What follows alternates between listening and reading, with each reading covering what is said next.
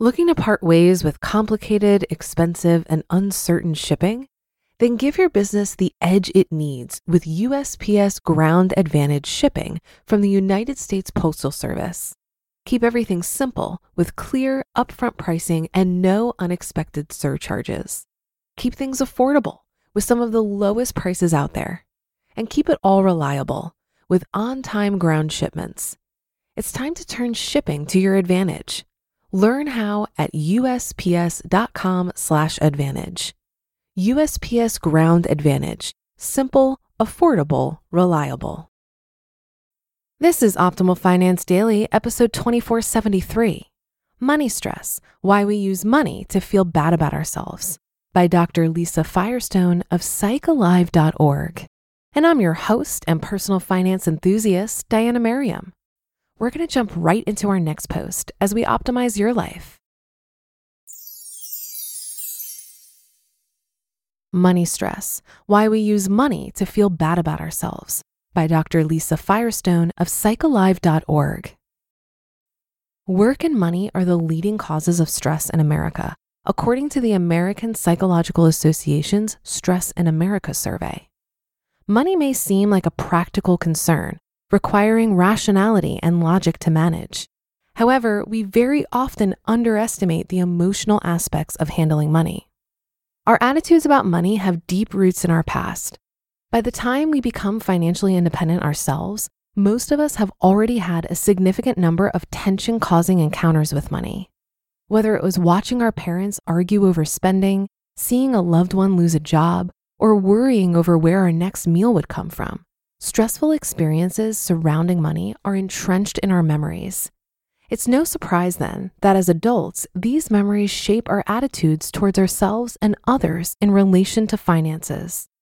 Regardless of economic status, almost every person I've met has, at one point or another, used money to feel bad about themselves and to worry and distract them from more meaningful facets of their lives. Because money is tied to deep, even subconscious feelings from our past, people are often irrational when it comes to money, both in the long and short term. The critical inner voice is a negative thought process we adopt from early life experiences. It represents destructive and critical attitudes we're exposed to that we've then taken on as our own point of view. For example, a child who grows up with a stingy parent who induces guilt over anything the child asks for may grow up feeling stingy towards him or herself. Children who are spoiled, rewarded with gifts as a means to soothe them or keep them from throwing a fit, may grow up never feeling satisfied, always wanting more, yet feeling unworthy of what they receive. Just as it wreaks havoc with many areas of your life, your critical inner voice can heavily complicate your relationship with money. The voice may tell you that you're worthless if you can't reach a certain income level. It may induce extreme guilt, anxiety, or rigidity when it comes to spending. It may entice you to splurge. Go ahead, buy that pair of shoes. It'll make you feel better, and it's just what you need after the day you've had. It will then beat you up for your actions. What's wrong with you? You're so irresponsible. There you go wasting all your money. Now you're really going to be in trouble. This particular type of thinking can have serious consequences, fueling destructive or addictive behavior, such as compulsive shopping or erratic spending. The critical inner voice often creates conflict between couples when it comes to money. For instance, it may tell you that it means something significant if you spend money on one another, feeding you thoughts like, you should buy her something nice, it's the only way to really earn her love. Or, he didn't get you anything for your anniversary, he must not really love you.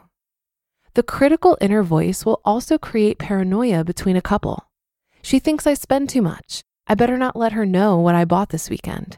Or, does he think I'm made of money? He can't just expect me to support the two of us. The critical inner voice can cloud your judgment when it comes to money because you're no longer making choices based on real practical information. Instead, you're acting on emotionally charged advice from an inner critic. This voice affects people at all stages of wealth and at all spending levels. It's therefore very valuable to ask yourself, whose voice are you hearing when it comes to your finances? What childhood dynamics play into your point of view towards money? A woman I recently spoke to described how her mother used to indulge her with gifts. Almost every day upon returning from school, her mother would greet her with new expensive toys and designer clothes to wear to school. When the young girl showed a slight interest in learning to play piano, her mother left a brand new keyboard in her room before she even attempted a single note. The intrusive way her mother insisted on these gifts, coupled with the family's low income, led the young girl to feel extreme guilt and resentment. She remembered her father worrying about money and pleading with her mother to stop spending lavishly. Yet her mother continued buying high-end items, purchasing only the best brand of everything from soap to stilettos. All the while, she showered her kids with unwanted treats and secretively tried to hide her spending from her husband. The woman grew up feeling considerable conflict about money. On the one hand, she was guilty and embarrassed to receive gifts throughout her life. Yet she was also compelled by the mentality that everything should be the best. She drew comfort from buying extravagant items for herself and indulgence very much based on her mother's spoiling behavior. She then felt creepy and bad about herself, just as she had as a child. Her parents arguing about money had created this division within her, yet she still carried these attitudes with her as an independent and self-sufficient adult. As you start to identify where your point of view about money came from, you can begin to make a separation from attitudes and behaviors you don't like in yourself. You can differentiate from destructive or unhealthy influences that lead to financial conflicts in your current life. Separating from these deeply ingrained old attitudes, whether they're telling you to be overly cautious or to spend freely, might stir you up or even cause you great anxiety. Here are some helpful tips when attempting to actively free yourself from these limiting attitudes. Number 1, don't model yourself after people you don't admire. While people often unconsciously take on their parents' or primary caretakers' points of view towards many things, it's important to ask yourself how you want to be in your life. How can you shed the characteristics you don't admire but have adopted or adapted to from experiences in your early life? Number 2, ask yourself, what are your real goals? What are the steps to reaching those goals? Write down a plan and then check that each of your actions fit that plan. Don't fool yourself or overly punish yourself when you slip up. Just stay in the present and continue to stick to the plan. Number 3, anticipate the voices that lead you off track. Be more mindful of your thoughts. Get to know them. The more you familiarize yourself with your critical inner voice, the better able you'll be to recognize it and resist it when it feeds you bad advice. Number 4, know that with change comes great anxiety. You can notice when this anxiety arises and find something that calms you down that won't hurt you in the long run. Don't avoid your fears or try to self-soothe. Neither buying something you can't afford nor denying yourself any little luxury will truly relieve you. And number 5, seek out friends or people you admire to model yourself after. Throughout your life, it's important to find your influences. Choosing people you admire in areas you yourself struggle can help you rethink your destructive, albeit natural tendencies and become the person you want to be. Remember that real change is possible at almost any point in life.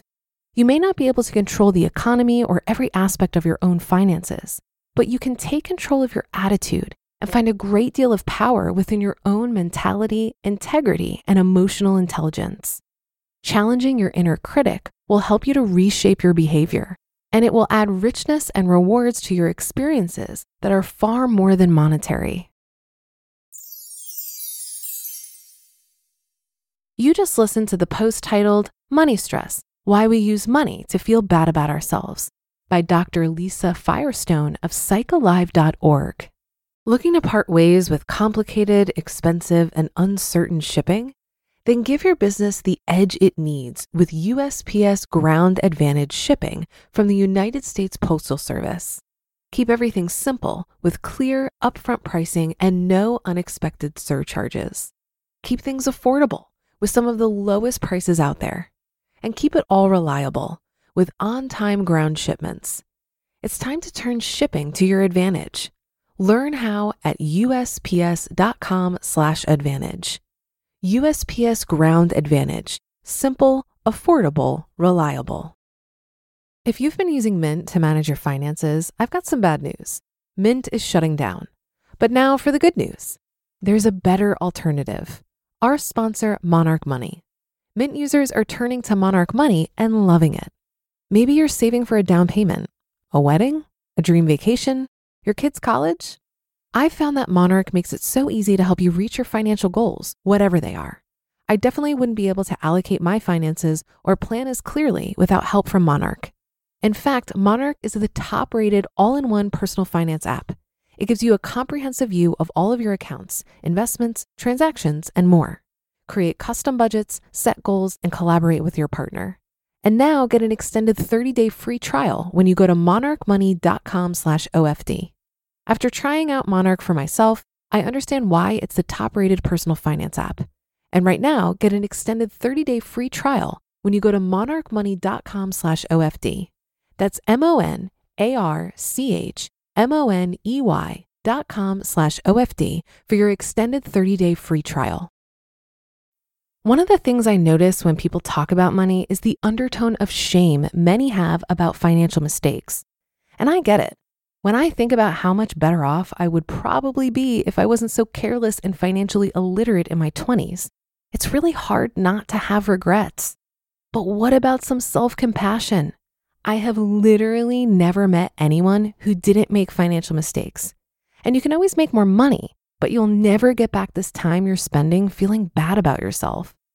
The thing about money is that it really is all figure-outable. I think this tool of money is one of the few things in life that you can completely screw up and still come out on top eventually. It's much harder to heal from a health scare, fix a broken relationship, go through a career change, and waste time you'll never get back.